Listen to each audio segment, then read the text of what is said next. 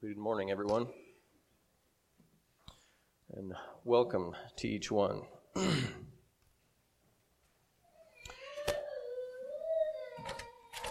Look what I found. Apparently we didn't grab them all last time, but no clothespins today. So we're going to talk about suffering from responsibility this morning. So would you say you suffer from responsibility, or it's a burden, or it's hard? Do you carry the weight of responsibility in parenting or providing for your family? Or how about church responsibility or school or whatever? How would you describe that burden? Some people, maybe they don't think about it. And I know people are different. Some, it bothers them some. Some people really, really struggle with it, and they can't take it anymore. So that's what I want to talk about. There are stories in the Bible. The one that came to my mind was the story about Mary and Martha. Moses, when he struck the rock. Elijah, when he was discouraged with the weight of responsibility. And Solomon, when he saw all the people that were going to be relying on him. I'm not gonna look at any of those. But there's also stories about people who did incredible things, like Noah, that he stuck with it and he built the ark. That's incredible. And Joseph in Egypt, the things that he did there were incredible. Imagine going from being a prisoner to being second in command, and all the responsibility that he had dumped on him. And it was not just from the king, but from God as well, I believe. So how is the burden of your responsibility? What is it like? Are you surviving? For me, I think a good illustration of the weight of responsibility is like swimming. So it's fun and good until you get too much.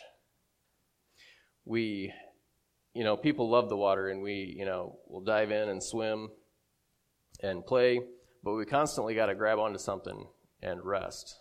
We're going to see if we can swim all the way out there and back, and hopefully we can do it, because if we don't, we're in trouble, right? But we need to rest. Sometimes our experience with responsibility can be like a rip current, where all of a sudden we're sucked in and there's nothing we can do. And there's nothing to grab. The current will pull you in deeper where there's no escape. And the thing that you were enjoying, dabbling in, whatever, that was normal life, will kill you. Does your experience with stress and responsibility feel like you're swimming in an ocean with nothing to grab and no rescuer in sight? And when you feel like you have no strength left, then the sharks come and start circling. To the person that is struggling, I would say there's some wise counselors, and some of you are probably thinking this right now. A wise counselor would say, hey, you need to learn to say no. And that's really good advice. But you can't say no to everything. When it's time to chop, a farmer can't say no. When a school teacher, when the bell rings in the morning and it's time to stand before his class, he can't say no. When a baby wakes up again for the 8th time, a mom can't say no. There's things we can't say no to. It's really good advice, but it's not applicable to everything. How about we need to delegate? Again, really good advice. And especially, I would say, in church work, spread it around. There's other people that can do the work too, and it's good to use everybody. But you can't always delegate. There's some things in life that only you can do. Only you are equipped with what it takes to do it. For example, only you are your child's father.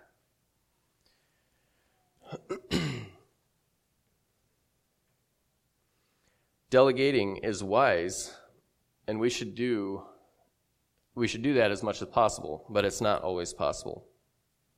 Sometimes God gives us something that only we can do. Or how about we need to manage our time better? Make a schedule. If you would organize better, you would get more things done. If you'd have a private office. Sorry, inside joke. And I'm a big fan of that. But sometimes all that it does, so I'm going to organize, I'm going to write everything down, and it just proves that I don't have enough time to do what I have to do. There's no way I can get everything done. With time, we all have the same amount of time, and we all use it all. We can't put time in the bank and save it for later. We can't, we're going to do this and save some time. You can't save up time. Time is, at the beginning of every day, we have 24 hours, and at the end of every day, it's all gone. It's all used up. So we can do things, and it can be helpful, to prioritize and say, okay, this is important. When we accept another responsibility, we're saying no to something that we currently do because we're using all of our time right now. So you can cut out things like social media. You might be surprised that you spend 5% of your time every day on social media. Be interesting to track that. One thing that was irritating for me was putting our girls to bed at night. I would go in and lay down with them, and they don't just go to sleep like I do. I can go to sleep like that. And that takes them 45 minutes sometimes or an hour, and it's so frustrating. And you can't do anything in there. You can't have a light on and read, or you can't do anything. And I don't like to be on my phone when I'm with them a lot, and I don't think that's good. And so you just lay there for an hour, and it's such a waste. Another thing that you might be thinking is that you need to change your perspective. It's all about perspective. You have it so easy. The thing that you're burdened with, you might say, Gary, your life is easy. I am on call 24/7, and so don't complain to me about it. Or I have 100 employees. Don't come fussing to me about how bad your life is. And perspective is good.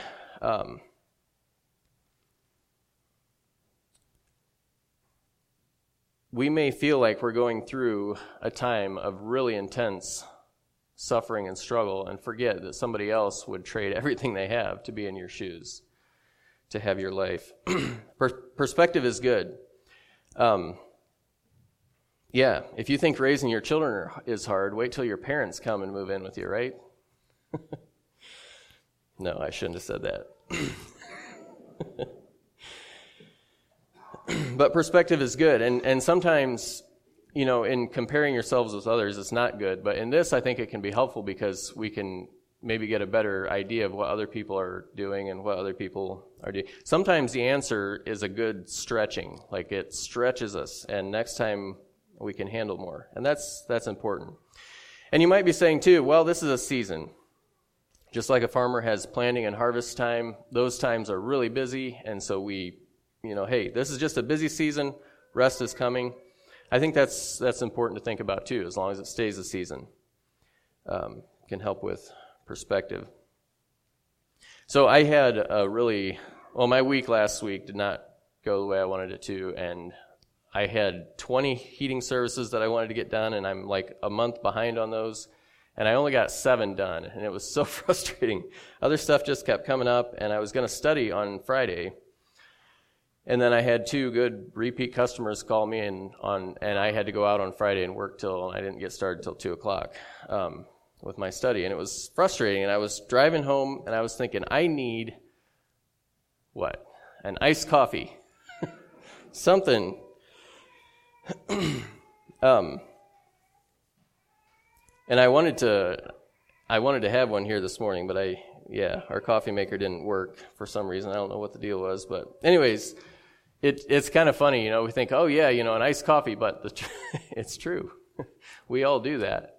Not all of us maybe, and it works. Caffeine works. A lot of us rely on caffeine to get us through these tough times of a lot of responsibility. And it works. I promise you it works. I remember when the twins were babies, Missy and I were exhausted You'd work all day, come home, take care of babies. You were up during the night, 5 times with Emily, and I had to get up to help Missy with the babies and stuff during the night, and then get up and go to work, and it was awful. And but you get home in the evening and you're getting stuff, trying to get people ready for bed, and you're about to collapse, and that's the truth. Like, you're about to fall asleep standing up, but you go over to the fridge and you grab, maybe something sweet, like a Buckeye or a cookie or something, and 5 minutes later you feel better and you can keep going another hour or so. And I think I gained about 10 pounds over that time, but it works. And I've never been a stress eater, but I think I understand a little bit better now going through that. One time we went to Ohio, and Missy's sisters watched the girls for a night, and Missy and I went to another house, actually, and slept. I think we slept for like 11 hours straight, uninterrupted, and it was awesome. But I'm not advising it, but I just wanted to mention it, that people turn to caffeine and that sort of thing when they're stressed. Some people to alcohol or nicotine, that sort of thing, as a way of coping. I would like to look this morning at Mark chapter 6, so you can turn to that, and I want to read about a time that was really hard in Jesus' ministry.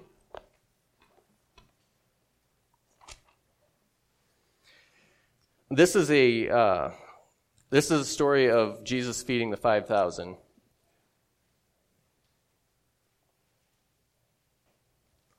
And it is actually recorded in in all the Gospels. And each one tells it kind of from a different angle. But I like the story here in Mark, how he tells it. They kind of focus on different things. But Mark kind of talked about the experience of the disciples through this. So I'm going to read Mark chapter 6, starting at verse 7. And he called unto him the 12, and began to send them forth 2 by 2, and gave them power over unclean spirits, and commanded them that they should take nothing for their journey, save a staff only, no scrip, no bread, no money in their purse, but to be shod with sandals, and to not put on 2 coats. And he said unto them, In what place soever ye enter into an house, there abide till ye depart from that place. And whosoever shall not receive you, nor hear you, when ye depart thence, shake off the dust under your feet for a testimony against them. Verily I say unto you, it shall be more tolerable for Sodom and Gomorrah in the day of judgment than for that city. And they went out and preached that men should repent. And they cast out many devils, and anointed with oil many that were sick, and healed them. Now, I want to turn to Matthew here. I'll just read this. You don't have to turn to it. But it kind of gives more to the story here. Matthew chapter 9, starting at verse 35. And Jesus went about all the cities and villages, teaching in their synagogues and preaching the gospel of the kingdom, and healing every sickness and every disease among the people. But when he saw the multitudes, he was moved with compassion on them, because they fainted and were scattered abroad as sheep having no shepherd. Then saith he unto his disciples, The harvest truly is plenteous, but the laborers are few. Pray ye therefore the Lord of the harvest, that he will send forth laborers into his harvest. And when he had called unto him his 12 disciples, he gave them power against unclean spirits to cast them out, and to heal all manner of sickness and all manner of disease. So we can see Jesus here delegating. He equipped his disciples, and I think it was a time of Jesus saying, wow, look at all this work that has to be done. There's no way I can do it myself. And so he sent out his disciples.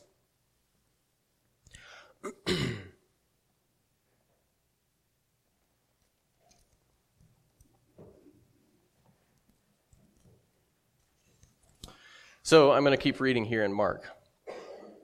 And King Herod heard of him, this is verse 14, for his name was spread abroad, and he said that John the Baptist was risen from the dead, and therefore mighty works do show forth themselves in him. Others said that it is Elias, and said that it is a prophet, or as one of the prophets. But when Herod heard thereof, he said, It is John whom I beheaded. He is risen from the dead, for Herod himself had sent forth and laid hold upon John, and bound him in prison for Herodias' sake, his brother Philip's wife, for he had married her. For John had said unto Herod that it is not lawful for thee to have thy brother's wife. Therefore Herodias had a quarrel against him.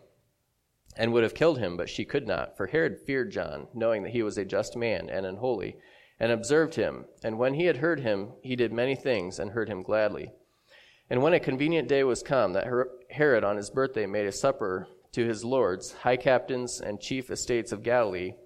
And when the daughter of the said Herodias came in and danced, and pleased Herod, and them that sat with him, the king said unto the damsel, Ask of me whatsoever thou wilt, and I will give it thee. And he sware unto her, Whatsoever thou shalt ask of me, I will give it thee, unto the half of my kingdom. And she went forth and said unto her mother, What shall I ask? And she said, The head of John the Baptist. And she came in straightway with haste unto the king, and asked, saying, I will that thou wilt give me by and by in a charger the head of John the Baptist. And the king was exceedingly sorry, yet for his oath's sake, and for their sakes which sat with him, he would not reject her. And immediately the king sent an executioner, and commanded his head to be brought. And he went and beheaded him in the prison, and brought his head in a charger, and gave it to the damsel. And the damsel gave it to her mother. And when his disciples heard of it, they came and took up his corpse, and laid it in a tomb. And the apostles gathered themselves together unto Jesus, and told him all the things both which they had done, and what they had taught. And he said unto them, Come ye yourselves apart into a desert place, and rest a while. So, and the others, in the other Gospels, it would appear that it was during this time that the apostles were out, that was when John would have sent his two disciples to Jesus, and they asked him who he was, and then John was killed shortly after that. And that would have been a big deal. I don't know what the disciples' relationship with John would have been, but it would have rocked their world at that time, and especially the way it was done. I'm sure it would have been kind of scandalous. And so then the disciples came back. I'm going to reread verse 30 here. And the apostles gathered themselves together unto Jesus, and told him all things, both what they had done and what they had taught. And he said unto them, Come ye yourselves apart unto a desert place, and rest a while. For there were many coming and going, and they had no leisure so much as to eat. And they departed into a desert place by ship privately. So I'm sure the disciples were tired, and they wanted, they had questions, I'm sure too. They'd just come back from a journey, and there were so many people, so many crowded around, coming and going, that they didn't even have time to eat. And Jesus said, he saw that, and he said, Hey, let's go somewhere and get some rest. Let's get away. Let's have a little vacation. And so I think it would appear that they kind of snuck out and got in a ship and went to a desert place, a place away from everybody. And I'm just going to keep reading here. And the people saw them departing, and many knew him, and ran afoot thither out of all the cities, and outwent them, and came together unto him. And Jesus, when he came out, saw much people, and was moved with compassion towards them, because they were as sheep, not having a shepherd. And he began to teach them many things. So when they got there, I don't know, if their boat's pulling up to the dock and they see huge crowds of people waiting on them, or if they got out and thought they had made it and then they started to come. I don't know, but it would have been so discouraging. And I think these people were probably coming to ask Jesus about John, and to, because what was Jesus' response to what had happened? And they were grieving. Everybody liked John, I think. And Jesus had compassion, began to teach him, but the disciples did not. Verse 35. And when the day was now far spent, his disciples came unto him and said, This is a desert place, and now the time is far past. Send them away, that they may go into the country round about, and into the villages, and buy themselves bread, for they have nothing to eat. And I can just hear it. We're so tired. We're so hungry. And now our relaxing time away is ruined. These people are relentless. My marriage problems are relentless. My children are relentless. My students, my customers, the people in my life are driving me crazy. Send them away.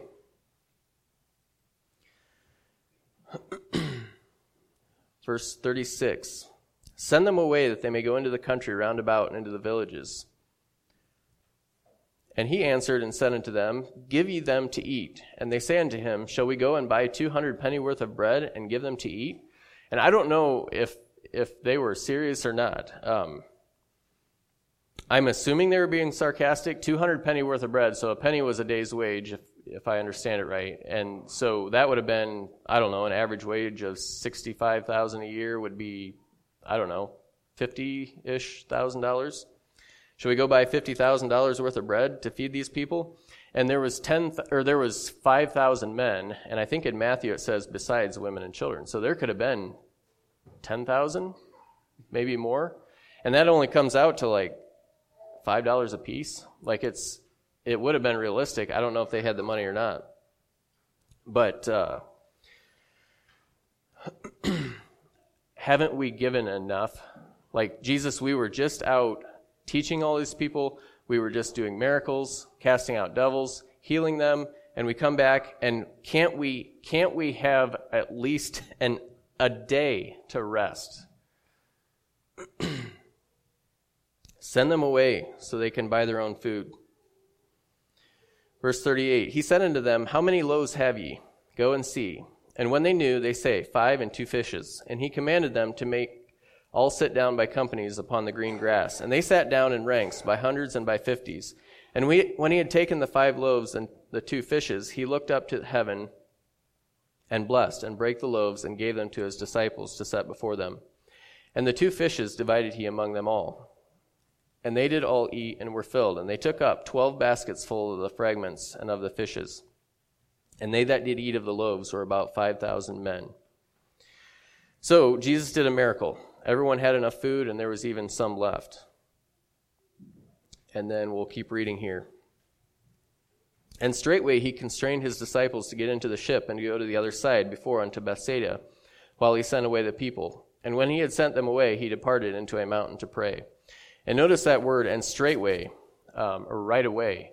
And what happened, another gospel, I think it's John maybe, that talks about the people were going to take Jesus by force and make him king. And so he got the disciples out of there. You guys get in the ship and go. And he escaped. He went up into a mountain to pray.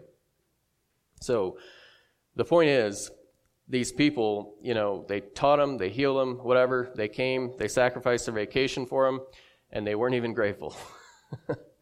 They had a horrible response.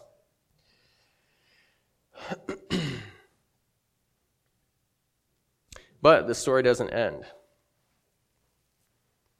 Let's keep reading here. Verse 47. And when even was come, the ship was in the midst of the sea, and he alone on the land. And he saw them toiling and rowing, for the wind was contrary unto them. And about the 4th watch of the night he cometh unto them, walking upon the sea, and would have passed them by. But when they saw him walking on the sea, they supposed it had been a spirit, and cried out. For they all saw him, and were troubled. And immediately he talked with them, and saith unto them, Be of good cheer, it is I, be not afraid. And he went up unto them into the ship, and the wind ceased, and they were sore amazed in themselves beyond measure, and wondered. For they considered not the miracle of the loaves, for their heart was hardened.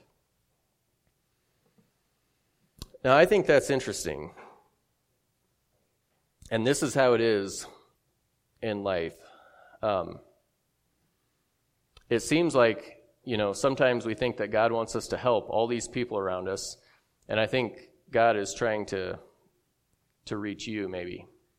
And so I think the disciples were like, well, we just, did and sacrificed and did all this stuff, and we were the ones that were supposed to learn something. Like, I thought we were supposed to be focusing on all the people and taking care of their needs, and I was supposed to learn something.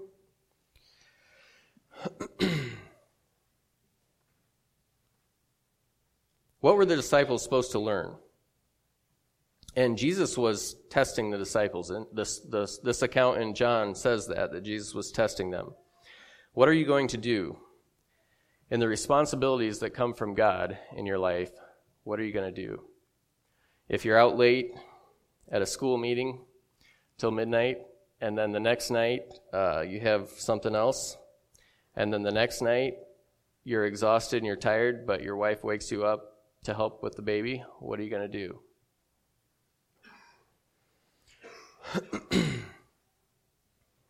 Or you work through all this, you're so tired, you plan a night away with your wife, and you're ready to take the children to the babysitter, and they call and say, hey, I'm sorry, but we can't watch them now after all. Oh, the weeping and gnashing of teeth right? So frustrating. What are you going to do? Jesus, we've been out reaching people for days. We've been healing them and teaching them. Can't we even have a little break? Can we at least eat something? Suffering from responsibility is different than suffering from pain. If you suffer from pain, you can never escape. But you can escape suffering from responsibility. And you can just send away the people. You can just not do it. And you hear stories of people doing that. Men forsaking their families or lashing out at their children or not coming home. Just send away the people. I need some me time. Jesus did this miracle, and they each had a basket of food left. They could eat. And I think if they would have been paying attention, they would have learned that the things that we long for in our suffering are sometimes satisfied by doing what God calls us to do, by doing the Lord's will. Let's send away the people so we can go into the village and buy some food, and then we can have some food. But they did God's will, and God worked a miracle, and they each had a whole basket, more than they needed. But their hearts were hard, and they didn't consider the miracle. So the test continued.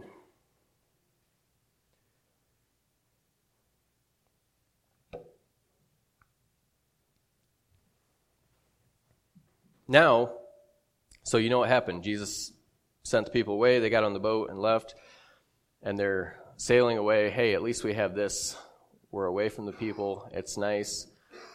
But a storm arose, and the waves were high, and the wind was contrary, and so they had to row.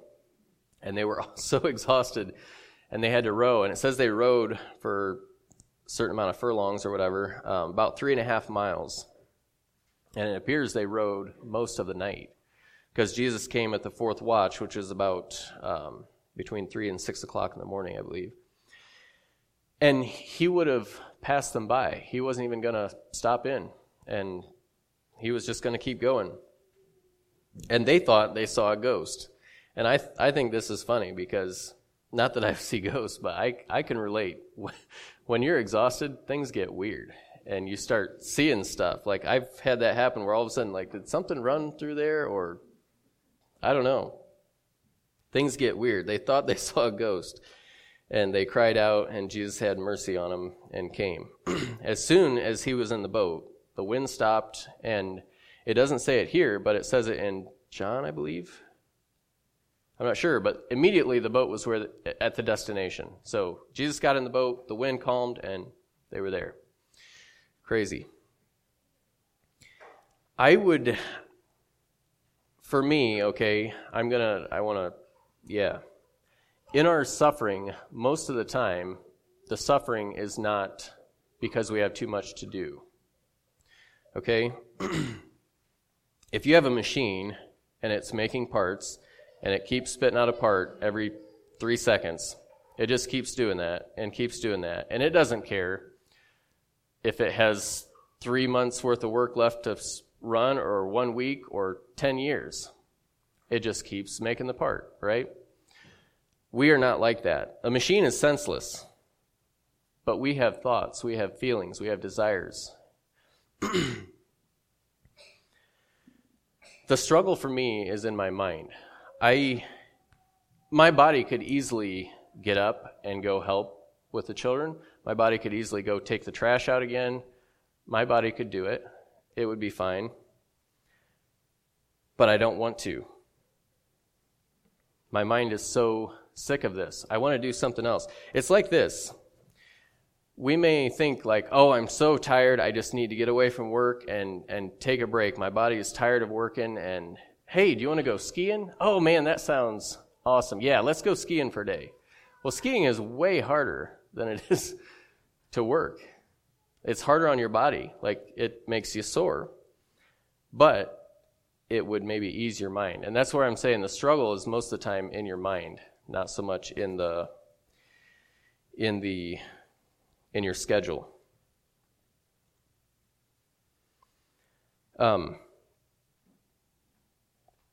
We want to do what we want to do. I deserve this vacation. I heard somebody say that on an airplane one time. They're flying to the DR, and I deserve this vacation, and I've worked so hard, and I'm going to go enjoy it. A lot of times that's our attitude. And we get so mad when something comes up and messes up our plans. And the question is, don't you think that, like Jesus, you should have compassion on the people? It's a battle of the flesh and the spirit in our minds.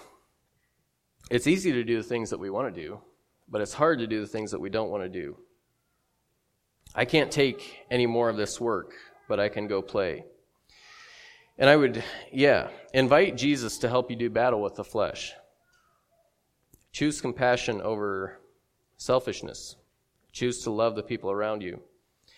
Talk to God. Repent of your selfish desires. Rest is a good desire, but it's selfish if God is calling you to do something. And I'm talking about a genuine repentance of being willing to do what God wants you to do, not a, fine, I'll go do it. And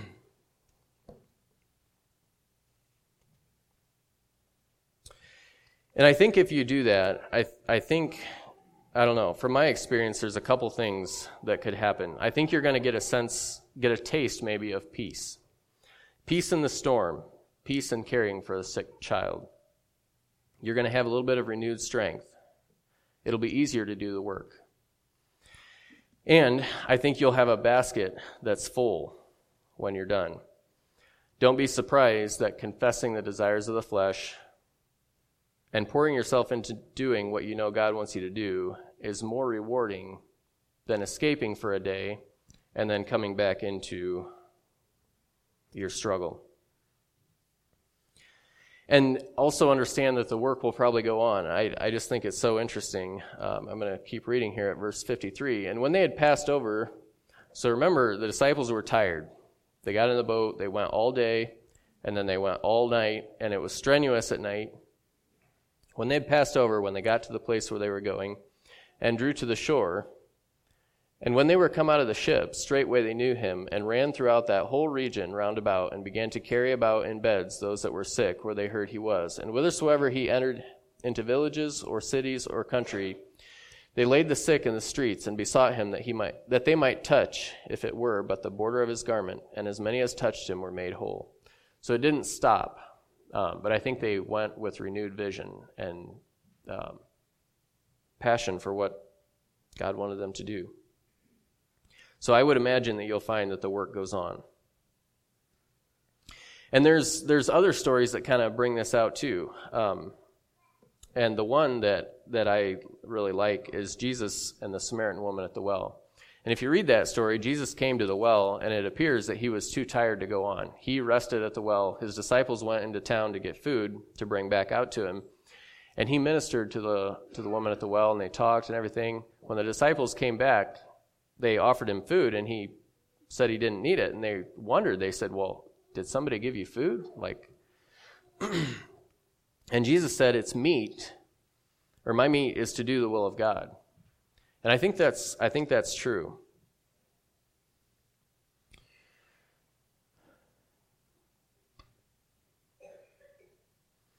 In summary, I think I would say to someone suffering from responsibility, this might sound like I'm pushing you to do more. And that's not at all what I'm trying to say. Use wisdom. Say no when it's possible. Delegate when possible. Manage your time well. Learn from those who have done it before you. But in those times where you have to do it, that's what I'm talking about. That's what I'm saying, that you need to do it. Have compassion for people. Don't be hard-hearted. Stir up compassion for the people in your life. Do battle with the flesh. Recognize that it's not a battle with a to-do list or the people in your life. It's a battle with your heart. And invite Jesus into your struggle. You don't know. The storm might still. the waves might quiet. You might find yourself at your destination. You can't do it alone, and that much is pretty obvious, I think. If you're struggling with it, obviously, you can't do it by yourself. And I guess along with that, it's interesting that Jesus was going to walk right by him. And Jesus isn't going to, hammer into your heart and plow in there and fix whatever needs fixing. No, he's waiting to be cried out to or to be asked. So, and then be humble. There is nothing, I don't think, that shows our humanity more than going to God and saying, man, I am having a hard time managing my 5 children when God has 8 billion. And he's running the whole world. And God knows that. He knows what our limitations are. And he doesn't chide with us like I might chide with you. You can't take care of 5. Grow up, man. Like, come on. God doesn't do that. He fed the people when the disciples didn't want to. And he stilled the storm when they cried out. I think God will come and meet you where you're at. And then, I guess lastly, and I said this last time I preached too, but don't use your suffering as an excuse to sin. If that's kind of if you kind of lean towards that, like, I wouldn't normally sin, but man, when life gets hard, then I need to sin a little bit. That sounds like idolatry, and that's not a good thing. I don't know if this will help you kind of grasp. I feel like I'm not being very clear. I don't know. I really like Samson's riddle. If this helps you grasp what I'm trying to say, out of the eater came forth meat. Out of that thing that was so hard, that lion that was out to kill us, came forth meat. Out of the strong, out of that thing that I wrestled with and I fought and it took everything I had, out of the strong came forth sweetness. And to me, I think I've experienced that in struggling through a lot of responsibility and hard things that I don't want to do. When we win those battles, there's sweetness and there's nourishment there, spiritual nourishment for our souls. Well, I hope that made sense. May the Lord bless you.